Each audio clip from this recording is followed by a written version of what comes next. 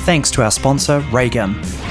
Are you under increasing pressure to ship code faster than ever before? Then it's time to work smarter with Raygun's modern approach to error and performance monitoring. Raygun gives you instant visibility into the health of your software. And what makes it so unique is that not only does it tell you when something's gone wrong, it shows you exactly where it's gone wrong and how to fix it, right down to the line of code. Made by developers for developers, Raygun has built a suite of monitoring tools that are used and loved by thousands of software teams every single day. Monitor every corner of your tech stack with widespread language support and native integrations with GitHub, Jira, Slack, Bitbucket, Octopus Deploy, and more for even greater visibility.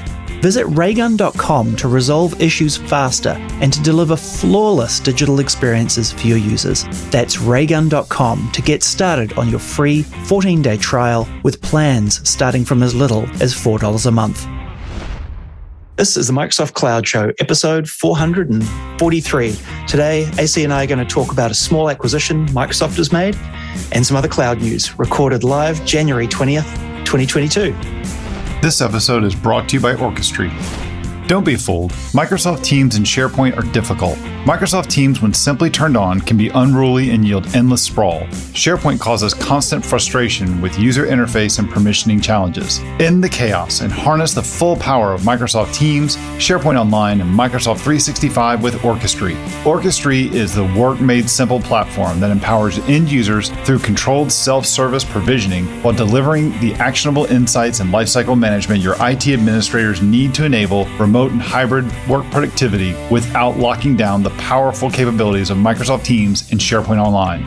See why so many are claiming Orchestry to be the must-have Microsoft Teams management tool of 2021.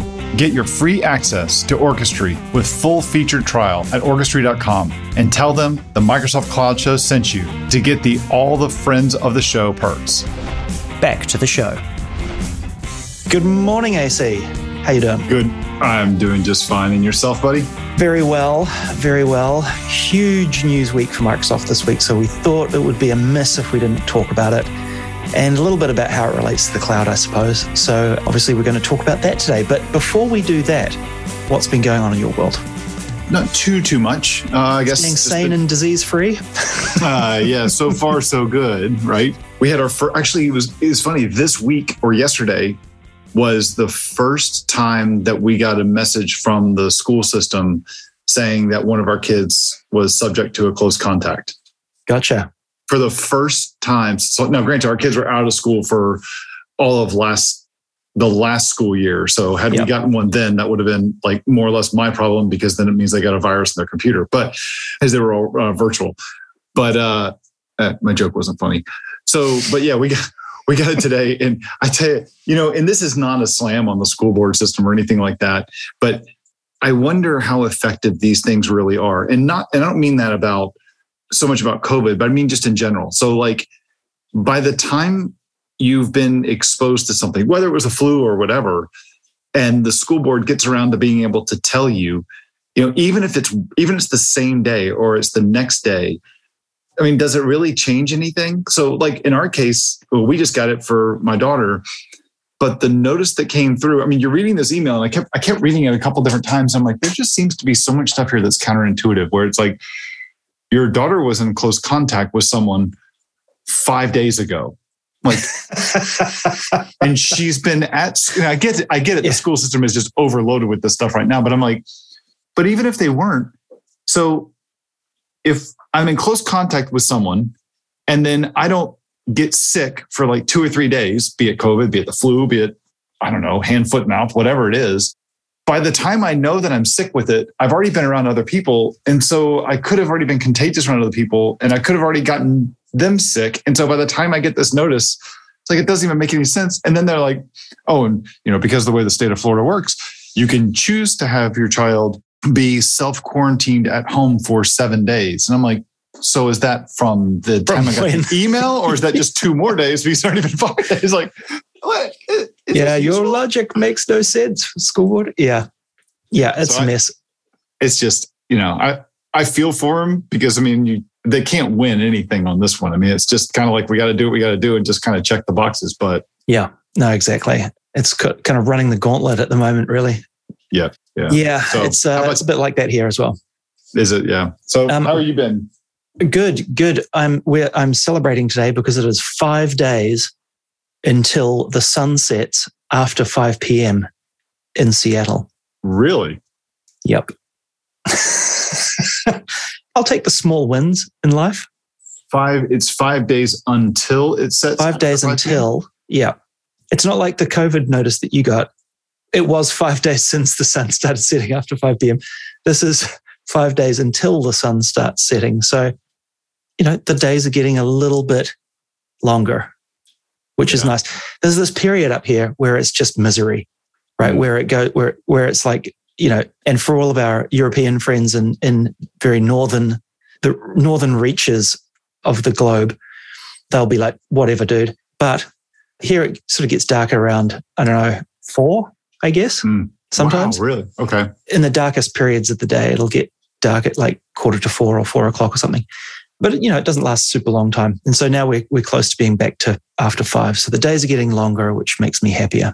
Sending their kids to school in the dark is not a lot of fun. So here you go. Here's for a little bit of context. So you're in the Pacific Northwest of the United States. I'm in the Southeast in Florida. And for us, the sun goes down. Sunset right now for us is about 5 minutes before 6 p.m. Oh, yeah. Our last light is about 6:20 is when we are right now. So what's your latitude? I don't have ready access to that. Oh, you just look up Jacksonville on Wikipedia and it'll show a coordinate in the right-hand bar. Seattle is 47 degrees, 36 minutes north. So that's roughly where I'm at. I'm guessing you're probably more like 35, maybe 32, something like that. God, I have actually no idea. We are 30 degrees. 30, north. Okay, right. So we're another 17 north from you. So yeah, it makes a massive difference the further north you go during winter, of course. And then likewise, same in summer, right? Yeah. Or reverse in summer. So when's like your first light, or when's sunrise for you? I don't know. So for us, it's like 7 o'clock is first light. Sun's up at about 7:49. So you're about 20 minutes behind us. So we got a little bit more sun than you do. So our sun comes up about 20 minutes before you and sets about an hour after you. Right.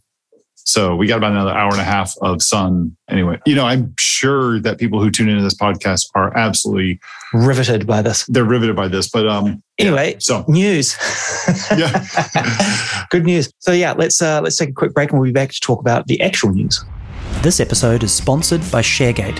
Microsoft Teams can be a great tool for your organization. That is, before your users make your environment messier than eating a hard shell taco. And that's where ShareGate comes in. Their user-friendly tools automate the tedious daily tasks involved in migrating, managing, and securing Microsoft Teams so that you can maintain a safe and productive environment without locking it down. Head over to ShareGate.com for your free 30-day trial and transform the way that you manage your Microsoft Teams. And we're back. So the sun has definitely come up for a lot of gamers, or I guess it's set for many gamers. It depends on how you look at this. Yeah. So we obviously had huge news this week that Microsoft is attempting to buy Activision Blizzard. And I say attempting because they've announced their intention to buy Activision Blizzard, but it's got some regulatory hoops to jump through. And I actually don't know what the criteria is for requiring regulatory approval for an acquisition to go through, but is it of a certain size or public companies of a certain size? I'm not sure what the criteria is. But anyway, they've got to go and get the green check mark from the government and from various governments as well around the world to do this acquisition. It's so that there are some opportunities for the government to say, no, you're going to be very anti-competitive by doing this and we're not going to allow it. So hopefully it's just a procedural thing they've got to go through.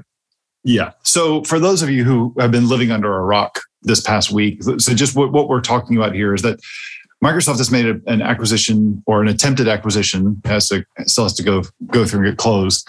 But they announced their intent to acquire Blizzard, or Activation Blizzard. So this is the value of the deal is $68.7 billion in an all cash transaction. So they're basically, Microsoft is buying Activision Blizzard for $95 a share. And that's buying up all of Blizzard's cash as well, that's always kind of interesting to look at. When it closes, when the deal closes, Microsoft will become the third largest gaming company by revenue behind Transient and Sony. So what does this do? So I didn't know some of this. I didn't realize that this company they were buying, I didn't realize that it was Activation Blizzard. I thought when they just bought Blizzard, it was just Blizzard, but I didn't realize that this also includes Activision and King, which means that they own the franchises for Warcraft, Diablo, Overwatch, Call of Duty, and Candy Crush. That's picking up the combined organization that they're purchasing has about 10,000 employees. It is bringing under a significant number of game titles and studios now going to be under Microsoft's watch. I think somewhere I read that they are now going to have something along the lines of 43 different affiliated studios are now going to be under the Microsoft brand in terms of gaming now, the Xbox brand. It's interesting because this is not the first gaming acquisition they've done, right? They bought Bungie years back, right? I think, gosh, I can't even remember the year actually now I think about it. They've bought Bethesda Studios, Bethesda Softworks. Yeah, they did that last year. That's like the for the likes of Fallout, the Fallout series, Elder Scrolls series, Doom, Commander Keen. There's a bunch. Wolfenstein. There's a ton of interesting titles under Bethesda. And now they've made the move for Activision Blizzard, and there's a ton of franchises that come under their banner as well. And it's just, I think what shocks me the most about this is not why they're doing it, but the size. Like, my God, it's big. And it got me thinking, I was like, well, cash is becoming less and less valuable at the moment. And shareholders demand return on their money, right? Return on their investments. And cash just sitting around is an asset that's not really working for you. And so Microsoft spending $68 billion that would otherwise just be sitting there is obviously a important thing for them to do. So, it might seem like a lot, but they got to get that money to work. Yeah, I mean, you look at this, like the move that they've made now. So this deal is not expected, they say is not expected to close until their fiscal year 23, which their fiscal year 2023 doesn't start until July the 1st. So it's probably the second half of this calendar year is when they're expecting this to close. But when you look at this purchase, let's put it in a little bit of perspective here, right? So this is $68.7 billion. Last year they bought Bethesda, and all of that, all the stuff that came along with it, you just enumerated, that was only for, I think, $7.5 billion. Yeah, $7.5 billion. Bethesda was really a company called ZeniMax Media, which is the parent company of Doom and the Fallout studio. So that was huge. And that's on top of some of the other big acquisitions that they've had recently. Like LinkedIn was the biggest one they had done prior to the Blizzard acquisition, which was, I think, $26 billion? Something like that, yeah. I think it was like 26 billion. I forget what GitHub was, but if you go back, let's focus on another gaming acquisition. Remember when they bought Mojang, which is the Minecraft guys, for I think 2 billion? Something like that. It's been massively successful for them too. Yeah, it really has. The Mojang purchase, from what I can see at least, they've done very well out of it. I mean, Minecraft is still thriving, and they've brought it to Xbox and Windows 10. Sort of the non-Java versions of Minecraft. So they've done very well with it by keeping it a little bit separate. So from a strategic perspective, my thought on this is obviously a huge bet for Satya, right? Like this is some massive moment for him. And under Ballmer, Microsoft missed out on a few things. Probably the biggest of all was mobile, with being totally sideswiped by Apple. And then he tried to make up for it with Nokia, and that was a disaster and everything. Anyway, my guess is Satya is looking at what's going on around the way people are consuming content and just the ravenous nature of content consumption that's going on at the moment, coupled with everybody's been staying at home more and not going to the movies as much, etc. And so content in the living room is the biggest thing on the block at the moment. Microsoft has largely missed the content wave. They don't have a streaming service with content that they create, like Netflix or Apple, for example. Like Apple, has dove in with Apple TV Plus, and they have their own original series and all that stuff. So Microsoft have missed that wave largely. I mean, they've got a streaming device with Xbox, but it's not their content, right? They're just clipping the ticket. And so my guess is they've missed the wave on movies and TV type, what we would like typically call TV type content. Mm-hmm. But they've already got their foot in the door with Minecraft, which has been massively successful. They've already got their foot in the door with the Bethesda franchises that seems to be going okay. And so they're like, cool, well, why don't we double down and be the way I described it the other day was be the Netflix plus Hulu plus HBO of the gaming world. And they've already got Xbox Game Pass, which is a subscription gaming service. So they can stock that with all the content that they've got. It's already over $1 billion business for them, and they need to push more in there so it becomes more attractive. And so from a strategic point of view, I can absolutely see the attractiveness of it to them. But my God, it's a lot of money. It really is. It really is. There's a lot of other pieces to this to kind of unpack from this. There's the competitive side. There's the deal. So we'll talk about I want to talk a little bit more about the deal, but we definitely want to get into things about. There's a little bit of controversy around Blizzard as well. Maybe not a little bit. Depends on probably a lot more, specifically around their executives and their CEO and what we know about that. But let's talk a little bit. Let me talk a little bit about the competitive side of this and like what this means as well. I can't speak too much on the Game Pass side because there's a huge opportunity here that they've done to be able to grab a boatload of eyeballs and monthly active users to be able to boost Game Pass. When you look at all the Blizzard titles that are going to go into Game Pass, that makes it a heck of a lot more appealing to people who are not already subscribers. Yeah. Those titles, those are some of the biggest. Call of Duty is one of the biggest titles that's out there. Warcraft, StarCraft, right. Those are some of the biggest freaking titles that are out there. One of the things that, when Microsoft said, I do want to go back to something. They said that they were this deal was expected to close in 2023. So really what that means is we're sitting here in January. And so that means that they don't expect it to close for at least 6 months because 2023 is going to be July of 2022. Sorry, fiscal year 2023 is calendar year 2022, which goes all the way to June 2023, which means this deal could take up to 18 months for Microsoft to close. Now, that's not surprising because of this is already raising a lot of questions, although we do have a link here that we're going to put in the show notes from an interview that was done on CNBC where some people are saying we don't expect it to have regulatory issues. I don't know about that. I mean, I would be kind of surprised that it wouldn't have regulatory issues, especially going to all the different governments or jurisdictions around the world that can rule on anti-competitive things, specifically the United States, the European Union. I'm not sure if Asia has something like this in the China market and Japan and what their story is there, but it could take a long time for them to close this deal. And I can see a lot of people, raising exception to it.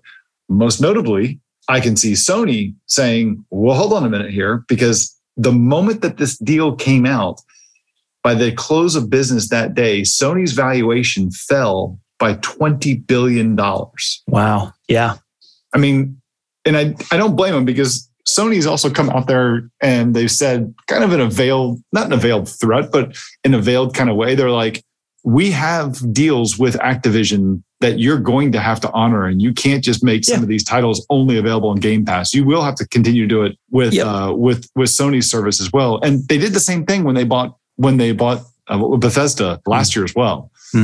So I know, I totally get what you're saying. There's definitely hurdles they've got, regulatory hurdles they've got. I don't expect ultimately for them to cause a problem. And I say that because so long as they're combined, the number 3 player, I think they're in clear air, if that makes sense. If they were combined going to be, the market share leader of the gaming world by a long stretch and being placed into a potential monopoly situation, then I could imagine they'll have a lot more problems. But being number 3, I'm not so sure about. I think they'll get there in the end. But it might take some time. I think they'll point at things like GitHub and use and Bethesda as examples of, hey, just because we buy something doesn't mean the new Microsoft is not going to use those things against our competitors. Like, GitHub didn't kick off all of the open source projects that it didn't like, or or competitors' projects that it didn't like off GitHub. And they've honored the deals from the Bethesda side and run both of those relatively separately. Another interesting thing to note is they've made Phil, what's his name? Schiller. No, not Schiller. He's the Apple guy. What's his last name? It's just escaped me. Spector. Yeah. They've made him CEO of Microsoft Gaming, right? So, and not just with a title either, they've moved the marketing arm of Microsoft Gaming under him, whereas previously it used to be under Chris Capicella, who runs all of marketing for Microsoft. And so they're setting it up as Microsoft Gaming Studios is like a separate business almost, even though Phil will report to Satya.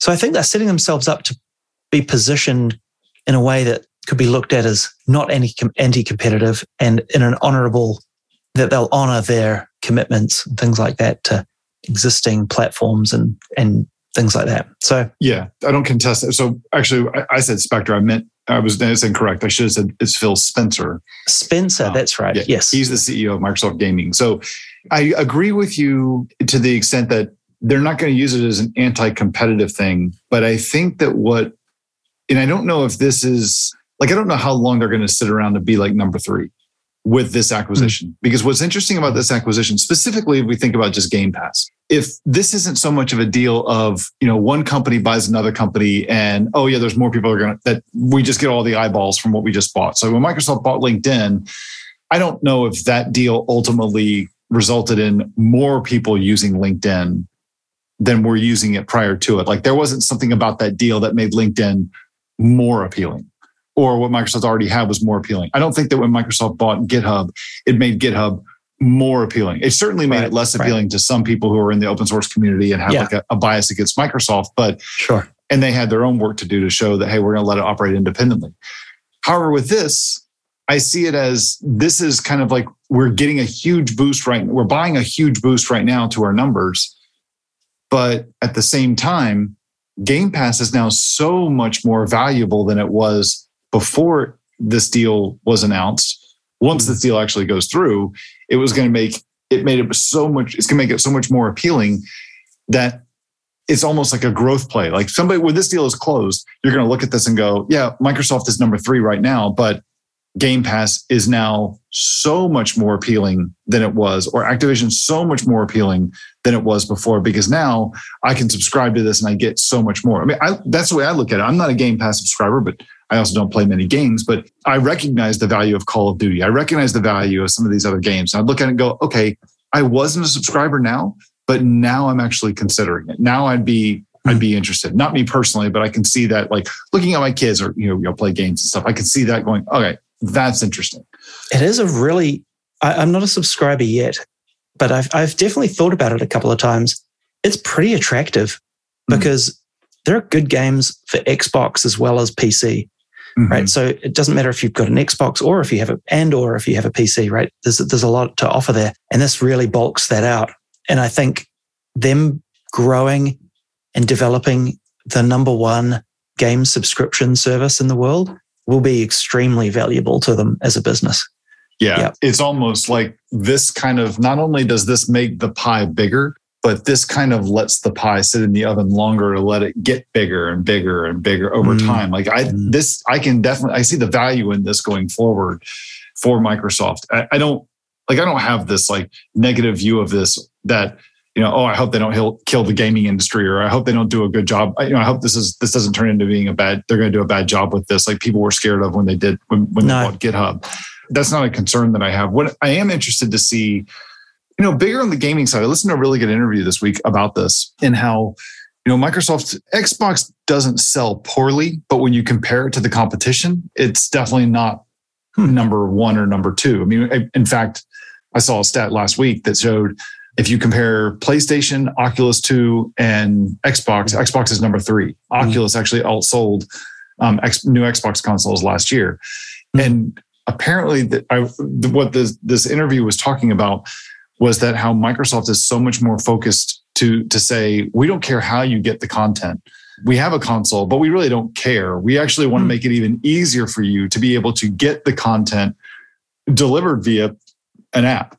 The same way that we have Netflix or we have Apple TV. I could go buy a device from Apple that gives me Apple TV, but my LG Smart TV's got the Apple TV app and I can get it the exact same way on my TV. So, and I think that they're moving more in that direction. It's a little surprising to me. I mean, like the techie side of me is like going, yeah, but these consoles, how can we just say that we're going to do all this stuff, in the cloud, gaming in the cloud and streaming it and seeing the kind of, not seeing latency issues and all that kind of stuff.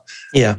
I don't know. Well, I think eventually we'll get there. I'm not a huge gamer. And so I'm speaking from like my experience of 10 years ago of gaming. I mean, those experiences already exist, but they're not mainstream yet, right? And the tech will get better as connections get better, etc.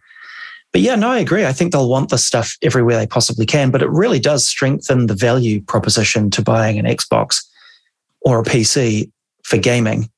They can give away Game Pass for a couple of months or whatever. You get you probably get over hundreds of titles, but I don't think that'll limit them to wanting to offer it just there. You're right. I think that'd be silly to do that. They want it on. They've tried this with the iPhone, right? To get streaming games to the iPhone to be able to tap into that market. So I think that's really clever.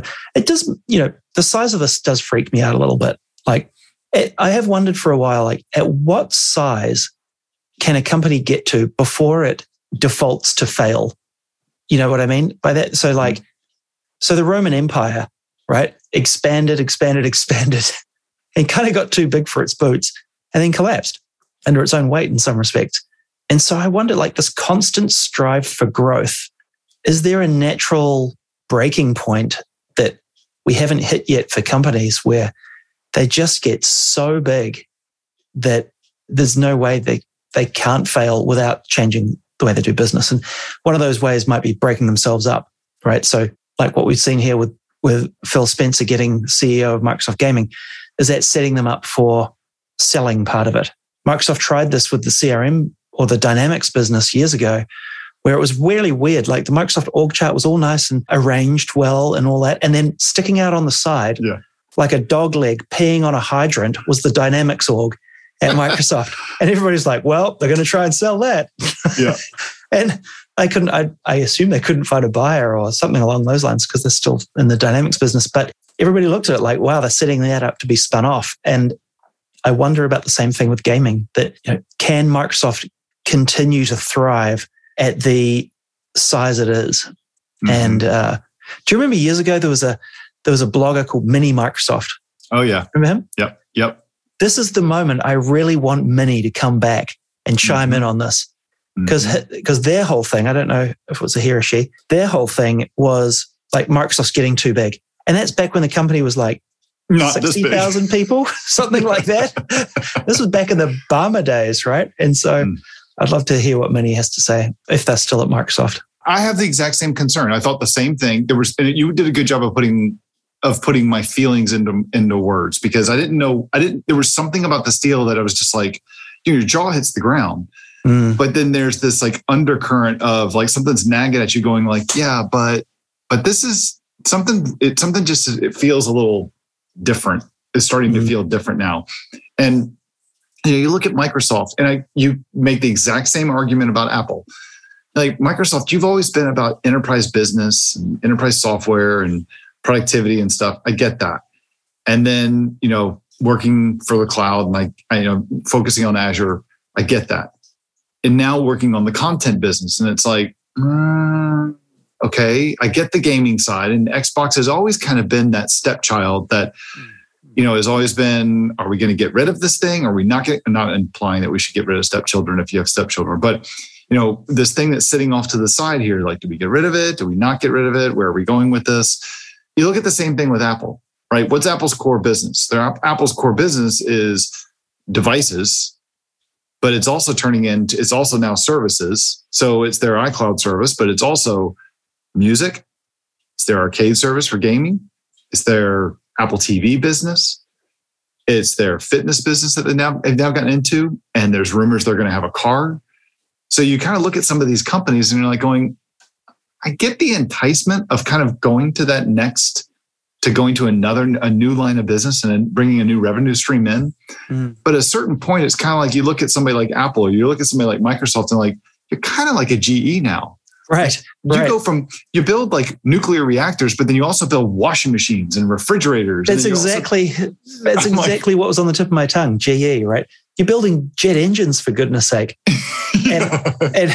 and washing machines and fridges and all of the things. And you're a designer of nuclear reactors. I mean, it's like, yeah, it is. Yeah, I think that's a valid point. Like, and when I say splitting off, say, the gaming division or whatever, it doesn't mean that Microsoft doesn't own a massive chunk of it. Like they can be a wholly owned subsidiary, but run as a separate business, like LinkedIn is, right? LinkedIn is still considered a separate business. Same with GitHub.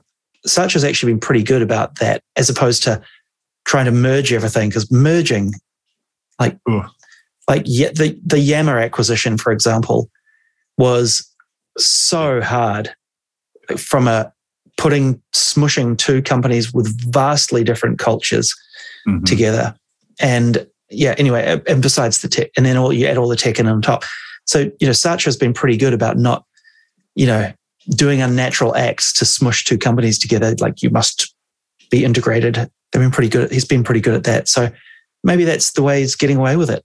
But yeah, at some point you've got to wonder just how big they can get.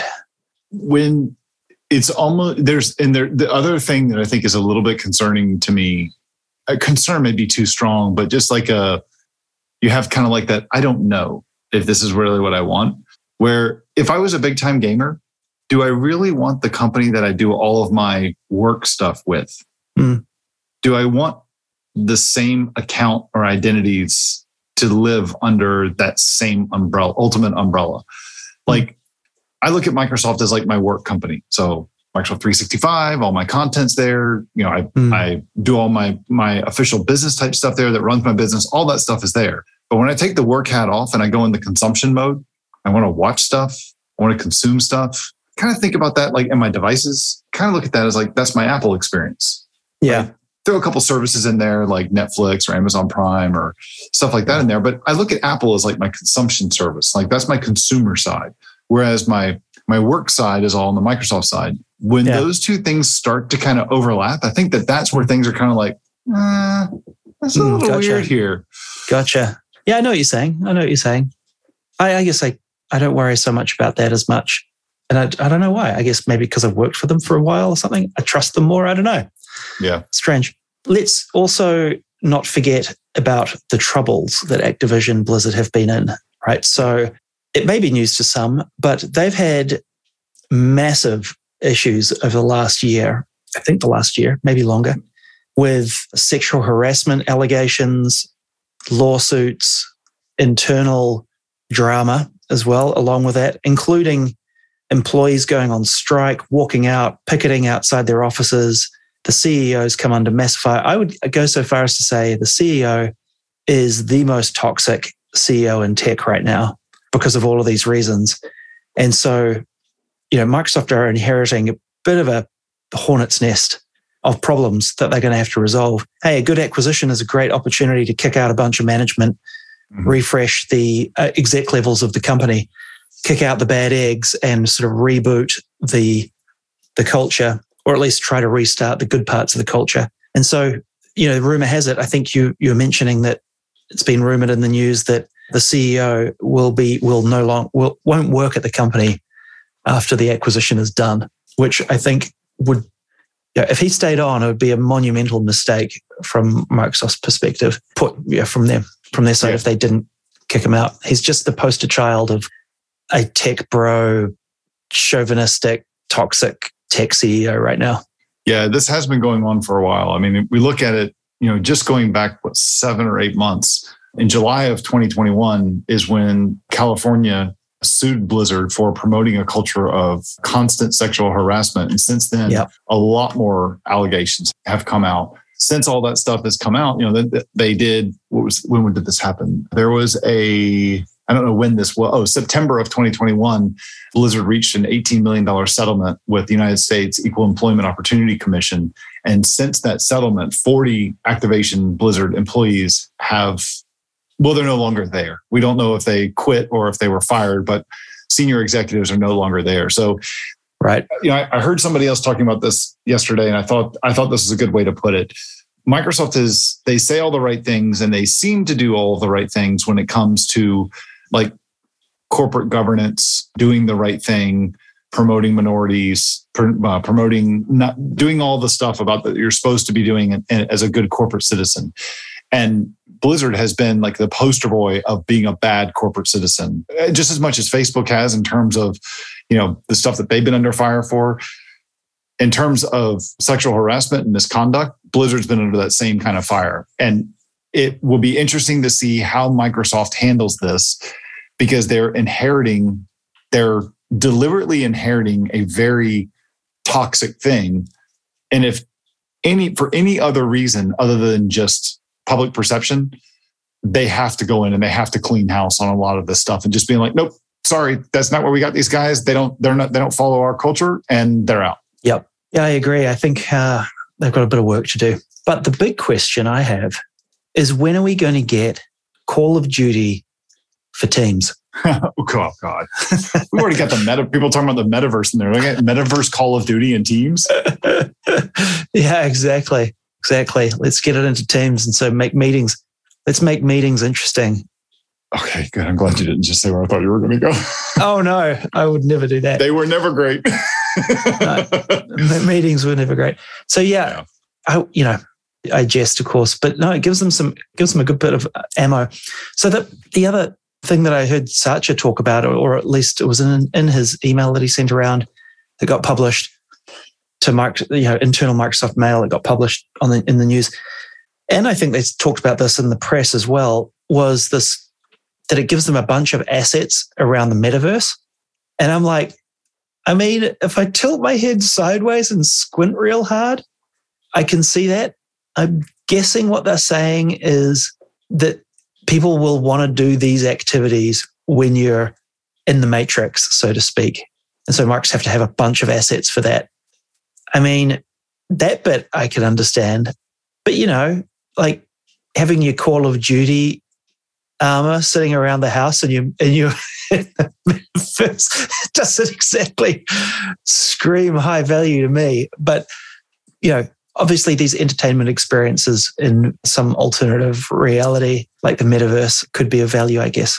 Yeah, there was one interview where I saw, it was like a 14-minute interview, and apparently the metaverse was mentioned 9 times when this acquisition came up. I see it as a bit of a stretch. I kind of see it as like, hey, the dog that caught the car, and it's kind of like going, oh, look, hey, we got a metaverse play. I'm curious to learn more, like what the metaverse story is going to be around, like what Blizzard investments are already there.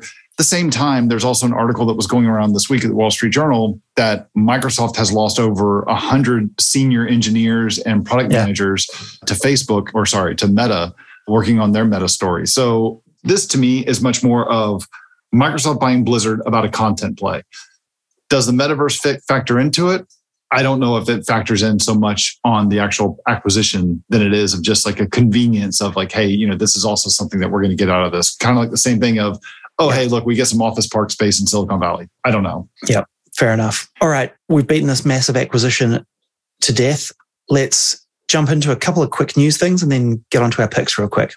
Yeah, so I wanted to, there are a couple things that I did want to throw out there specifically around Azure Kubernetes Service, AKS. There have been a bunch of GA updates that have come out, some public preview stuff. I'm just going to throw this stuff out here. We have it in the show notes if you want to dig into it and go a little bit deeper on this.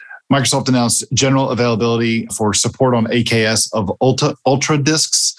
FIPS-enabled node pools in AKS are now generally available. Containerd support for Windows is now generally available in AKS. There is also support for upgrade events. And then there's 2 public previews that they've announced. Kubernetes version alias support in AKS is now in public preview, as well as support for managed identities. Oh, sorry, this one does not have to do with AKS. There was public preview support for managed identities has been added for Azure Cache for Redis as well. So those are just a bunch of Microsoft updates that are there. We also have a link here that we're going to throw in here about some updates from the Azure machine learning announcements that all came out in January of 2022. We'll throw that out there as well. Nice. Loves me some Kubernetes. I had to do it just for you, buddy. Thanks, just man. for you. All right. How about we go talk about some picks after a quick break? Sounds good. AC's Voitanos delivers on-demand video-based training for developers on the latest SharePoint extensibility model from Microsoft in his course, Mastering the SharePoint Framework. Back to the show. All right, AC, what do you got for us this week? Remember the Parker Solar Probe? Vaguely. Vaguely. Okay. For the first time ever, a human object has now done a boop on the sun. Boop, I booped you. Yeah, literally the title of this Atlantic article is We Booped the Sun. So the Parker Solar Probe has flown through a part of the sun and now has now touched the chromosphere of the sun and taken samples of it as well. So basically it just is able to dip into the atmosphere of the sun, take a collection of some stuff as it did one of its flybys to be able to do some analysis of it and send some of those results back. To me, it's super cool. It did this last year a little bit. It also discovered an area where solar material churns before some of it escapes and becomes a solar wind, blowing away from the sun, going across the solar system. What's cool about this one, though, is that they've done even more stuff, even more collection of stuff from it. They're trying to figure out like where the solar wind comes from and how it manages to heat its atmosphere to 2 million degrees Fahrenheit, but yet the surface of the sun stays comparatively cooler by about 10,000 degrees. So it's like, wow. Yeah. So like the atmosphere is 2 million degrees Fahrenheit. Well, the surface is like 10,000. So like, how does that happen? How does the actual body itself stay so much cooler than the atmosphere of the sun and radiating so much heat? That's amazing. I'm just stunned they can make something that can go that close to the sun without just melting. Amazing. It's freaking fascinating. Yeah. I've got another one that's less fascinating, but kind of interesting. If you are someone who grew up in the age of dial-up and beyond BBSs, getting on to the internet with dial-up, which I thought I remembered until I saw this article. It's on Ars Technica, and it's entitled Hark Back to the Late 90s with this recreation of the dial-up internet experience. So this guy has a YouTube video here that goes along with this article where he's built a 90s, what's the right term? Like it would have been a system that you would have had in the late 90s, right? PC, spinning drives, floppy disks, the whole lot. Oh yeah, there you go. Our actual ringtone. Oh, it is? Yeah. Wow, nice. And he boots the PC and does all that, gets into Windows, I think it's 98, and then gets online and checks out the internet experience that exists using that old technology. And man, we have come a long way, right? You used to think, man, I remember dial-up used to be slow. You had no idea just how slow it was until you go look at this. Like, it is absurdly slow. The computer, what seems like takes about 15 minutes to boot, like it is deathly slow, but it reminds you just how far we've come with computing and with the internet. And I just thought it was a really interesting and fascinating look back at what the experience used to be like. That's cool. What was interesting is he had to proxy. So he uses Netscape Navigator, if that wasn't, funny enough. And he has to proxy it. He has to proxy his internet traffic through a proxy that he's running that does just regular HTTP to HTTPS translation, because nothing works with HTTPS on this old Windows 98 machine anymore, because just the ciphers around TLS and all of that didn't exist back then. And basically nothing supports them anymore on the internet. And so he has to proxy to sort of remove the HTTPS part of the equation so that he can go to some websites and things like that. That's interesting. So you've got very old computer languages like COBOL and Fortran that you can still write. We can actually have them run, but there are protocols that simply will not work, that have now become the dying language of the internet, of the computer. Yeah. That's interesting. I noticed this the other day actually. My MacBook sat there dormant for probably 8 months last year, right? And I fired it up earlier this year, and I couldn't get online for a lot of things. They would just like you open a browser and SSL wouldn't work. It was all to do with HTTPS and TLS. And it all had to do with I believe, what it came down to. Like, okay, so the thing that cottoned me onto this was the time on the MacBook wouldn't update. So I had to go manually set the time on the computer. And then next time I booted it, it'd be back to that. And you know how they automatically update your time box in the settings? I'd do that and it still wouldn't update the time on my MacBook. And then I'd go online to try and find out why this might be the case. And I couldn't get online on a whole bunch of websites. There were cipher issues. And what I reckon what the root cause of it was all of the root certificates that were on the Mac were old and had expired and couldn't be refreshed because I couldn't get on the internet to refresh them. Oh, chicken and egg.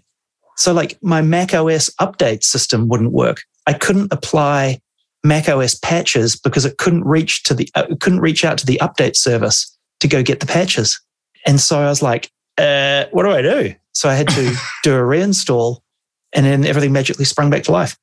But anyway, my point was certs and ciphers, man. They wrecked this Windows 98 experience for surfing the internet. And they recently wrecked my MacBook surfing experience in 2022. That's really interesting. It's one of those things like you get to that point and you're like, as an engineer, you think you've covered like every scenario. And then it's like, what this happens? You're like, huh. At first I thought, there's got to be something wrong with my clock and that's screwing up SSL, right? Because timing is important for that stuff. And so I'd manually set the clock and that still didn't work. And then I was like, why is my clock not automatically set anymore? And that's what led me down this garden path. And then I was like, I can't get the updates. And why would that? Oh God. Anyway, I never really got to the root of it, but I'm pretty sure it was to do with the root certificates. Man. Yeah. So anyway, that's crazy. Lesson learned. I now I'm sitting at my desktop most of the time, but every week or so I open my MacBook and make sure that it gets its updates now. It's funny you say that. Like I'm tempted to switch like away from a laptop and going back to just doing it, having a desk setup and not having like a low powered laptop that I can use on the go. Yeah. Yeah. The only reason, I have a small MacBook. I was traveling when I wanted it. And so that's the only reason I used it. That's the first time I'd fired it up in about 8 months. Otherwise I'd just take an iPad, right? Yeah. Yeah. Interesting. All right, I see. Well, Bethesda and Activision Blizzard and Microsoft Gaming World is heating up and getting spicy. We'll see what happens with the acquisition. But I'm going to give Sacha a solid 11 out of 10 for putting money where his mouth is and ponying up for this acquisition. Man, I hope it's not too big a pill for them to swallow. Yeah, no kidding. It'll be interesting to see what kind of regulatory issues that they run into and how quickly they can close this deal. So, Indeed. We'll see how it goes. Cool. All right, thanks for another great week. We'll catch everybody next time. I'll see everybody next week. Bye, CJ. Bye. Did you like this episode? Please tweet about it and drop a 5-star review in your favorite podcast app. It helps people find out about our show and grow our audience, and we'd really appreciate it. If you have a question for us, go to microsoftcloudshow.com/questions, where you can submit it as text or record it as a WAV or MP3 and provide us a link so we can play it on the show. You can also subscribe to us on Apple Podcasts, the Google Play Store, Spotify, or your podcatcher of choice. And finally, sign up for our mailing list by heading over to microsoftcloudshow.com, where you'll get notices of each episode as well as the show notes sent to you directly each week. We'll be back with a new episode next week. Thanks for listening.